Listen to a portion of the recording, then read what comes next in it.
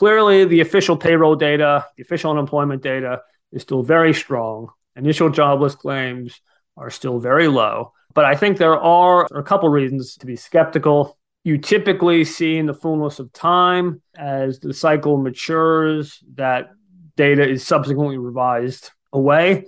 And you often see in the very later stages of an expansion, with the benefit of hindsight, that the labor market wasn't quite as strong as it looked in real time once all these revisions kick in. You typically see downside revisions to the payroll data when the sort of response rate to the survey is low. And the response rate to the November survey, I think, was one of the lowest ever, if not the lowest ever. So that would argue very strongly that there's a risk of revisions to the current strong labor market data. To listen to this full interview, in addition to gaining access to all of our premium content airing during the week, go to financialsense.com and hit the subscribe button.